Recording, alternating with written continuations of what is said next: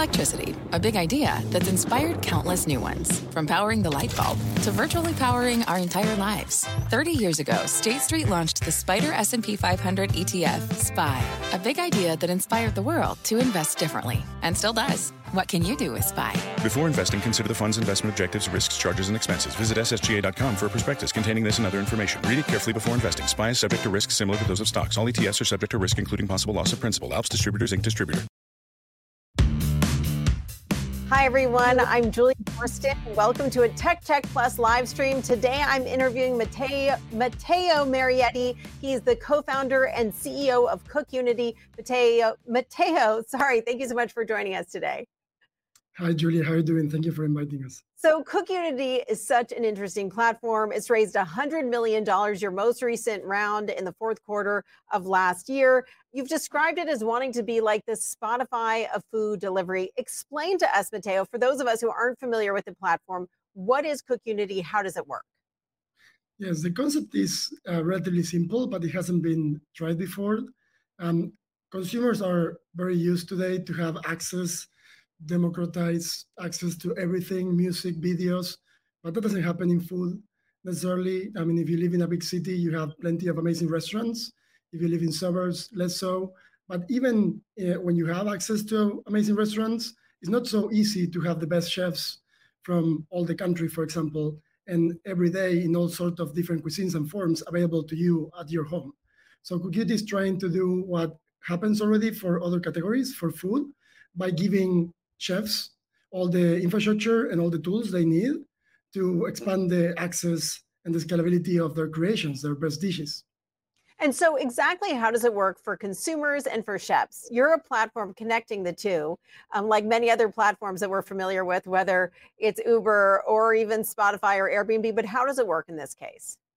Yeah, so I will start on the chef side because on the consumer side, of course, we want to match the same convenience and all the nice aspects of the existing options out there. On the chef side, before CookUnity, the only way for a chef entrepreneur to go to market was a restaurant. And the hard part of restaurants is that it's very high investment and it's not very scalable. Like even successful restaurants are really feeding a couple hundred people per day. So we build commissary kitchens. We take care of the logistics of the fulfillment, of the sourcing of the ingredients. We have a chef app, we have a consumer app, and the chefs have all the tools that they need so they can focus on what they love to do and what they do excellently well, which is cooking amazing food, building teams that are proud of cooking that food, and the relationship with their fans. And we take care of everything else. So you help the chefs source the ingredients, you find the chefs, the customers, you're effectively enabling consumers to get like a private chef type food delivered to their homes. But what about where the chefs actually do the cooking? How do you manage that? Yeah, that's what we call it, the personal chef share, because we're doing exactly what you said. We have 7 commissary kitchens. We started in New York City. We now have kitchens in New York, Atlanta, Miami, Chicago, Austin, Los Angeles, and Seattle. We cover all the continental US area from those 7 kitchens. And the chefs bring their teams, so we don't cook any food. We don't have employees in the company that participate in that aspect, but we do help with everything else. So while the chef teams are cooking, we help. If an oven gets broken, we fix it and we provide ingredients, and then we will transport the meals to the consumer's home. So customers have all the access to all the chefs together, but none of the extra hassle. So talk to us about how big the company is right now. How many chefs are on the platform? How many meals have you served? How many consumers are buying meals through CookUnity, and what kind of growth rate you've seen and where you see that going from here? Yeah, CookUnity launched our first product to the market, the prepared meals of the subscription of prepared meals. We plan to launch other products, all sorts of food products like sauces, kids meals, family size. But we started with a subscription of prepared meals. That product launched in April 2018, and since then, CookUnity has been one of the fastest growing food startups in the country. We just surpassed 1 million meals a month. So collectively, we have 100 chefs cooking our platform, and collectively did more than 1 million meals last month. We grew 3x year over year last year.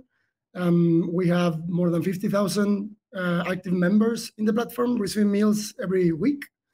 and the average subscribers order a few hundred meals a year.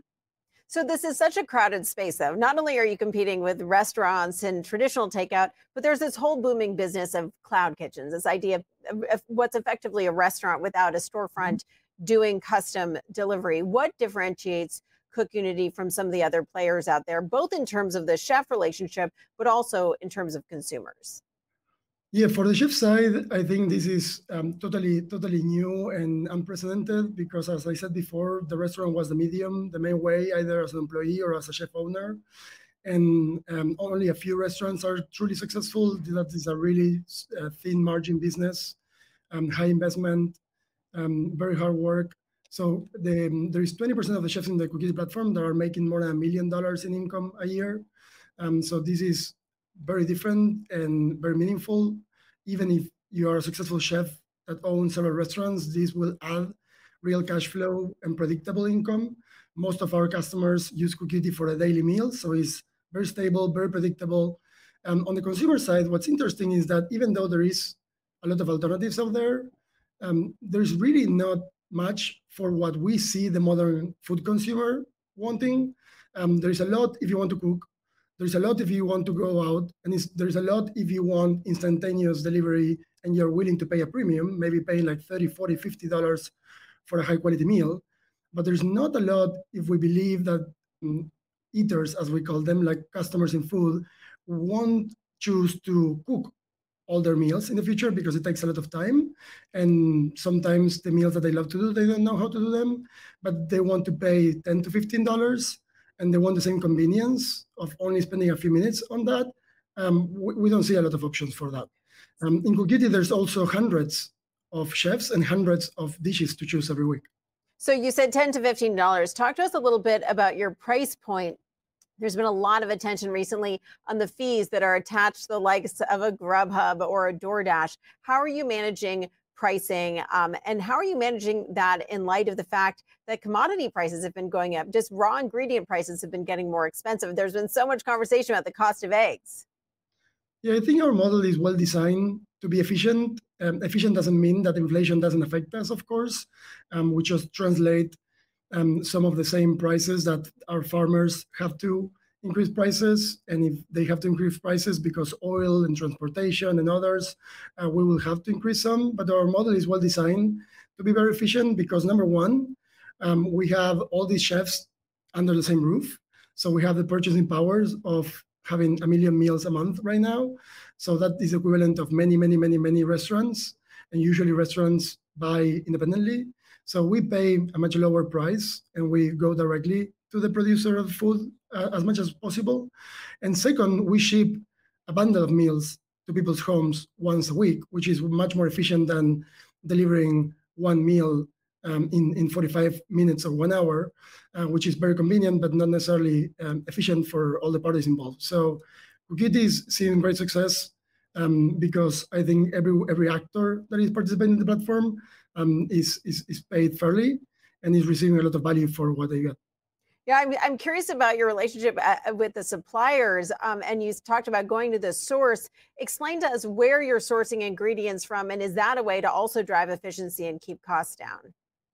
This has been a critical part for our business so far. CookUnity has one of the highest margins in the industry that we know, one of the highest retentions of customers that we know, and a big part of that is this model that I was explaining before, where we have commissary kitchens and the chefs come under the roof. That has a lot of benefits. Chefs can share a lot of resources that if not, they have to all get by themselves in restaurants. So we go directly. We have 7 kitchens and each kitchen sources from the region.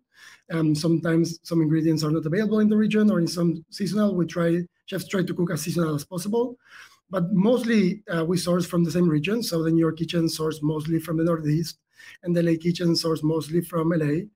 And that has been very beneficial for us. But at the same time, we share some of the purchasing power of the 7 kitchens.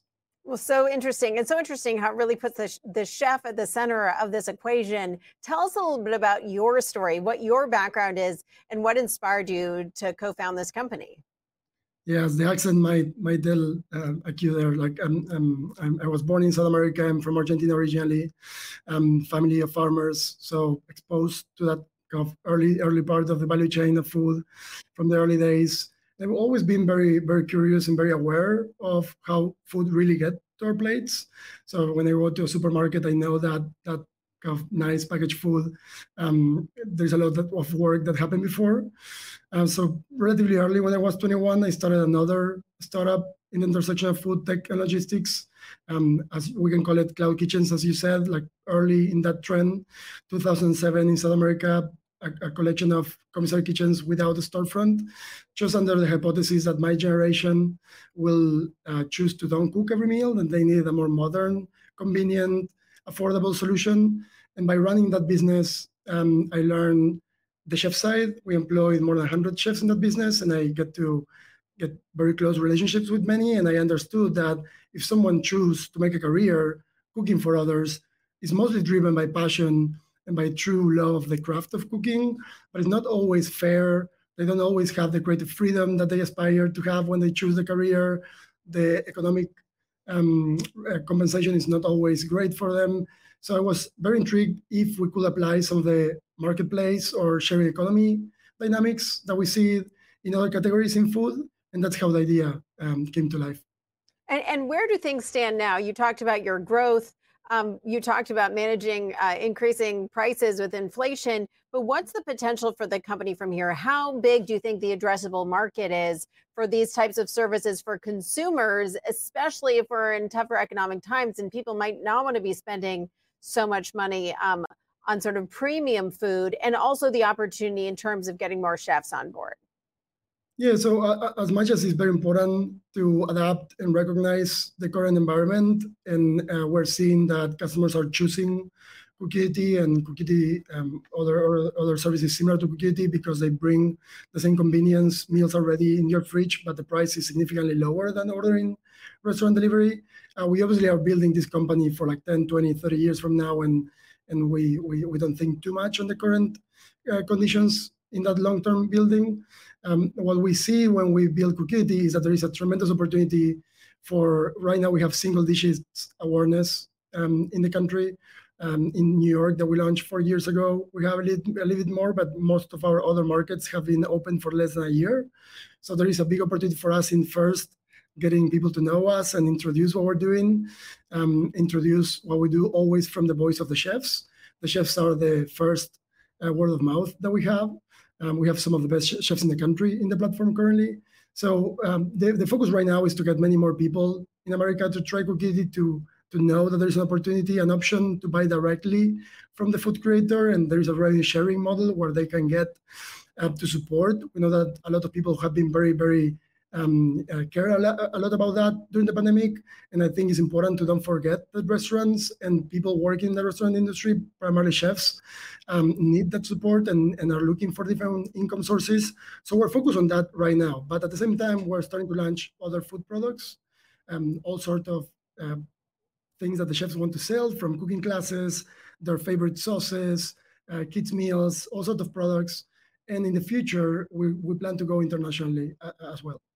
Fantastic to hear about all the different potentials there. But one question I have is, you're a venture-backed startup in an environment where it has been hard for venture-backed startups to close funding, but you did just close a round in the fourth quarter of last year, bringing your total raise to $100 million. What's your runway right now? And was it hard to secure that funding at a time when a lot of VCs are pressing pause? Yeah, so we weren't exempt of the change in conditions.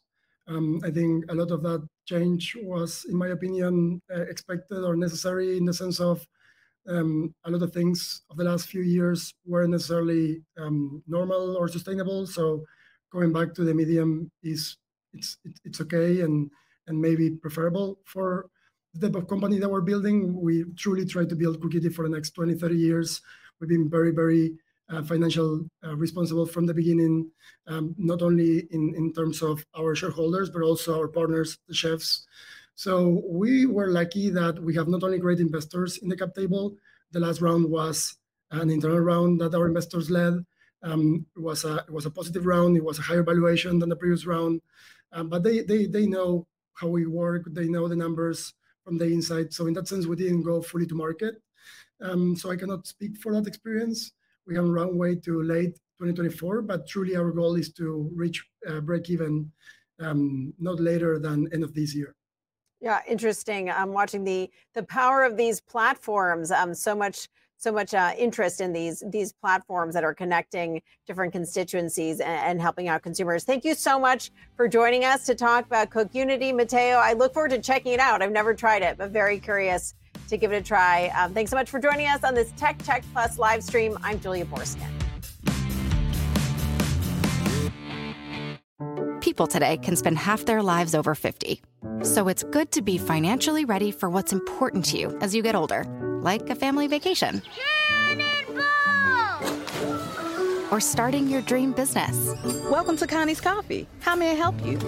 AARP's trusted financial tools can help you plan for whatever your future holds. That's why the younger you are, the more you need AARP. Start planning today at aarp.org/moneytools.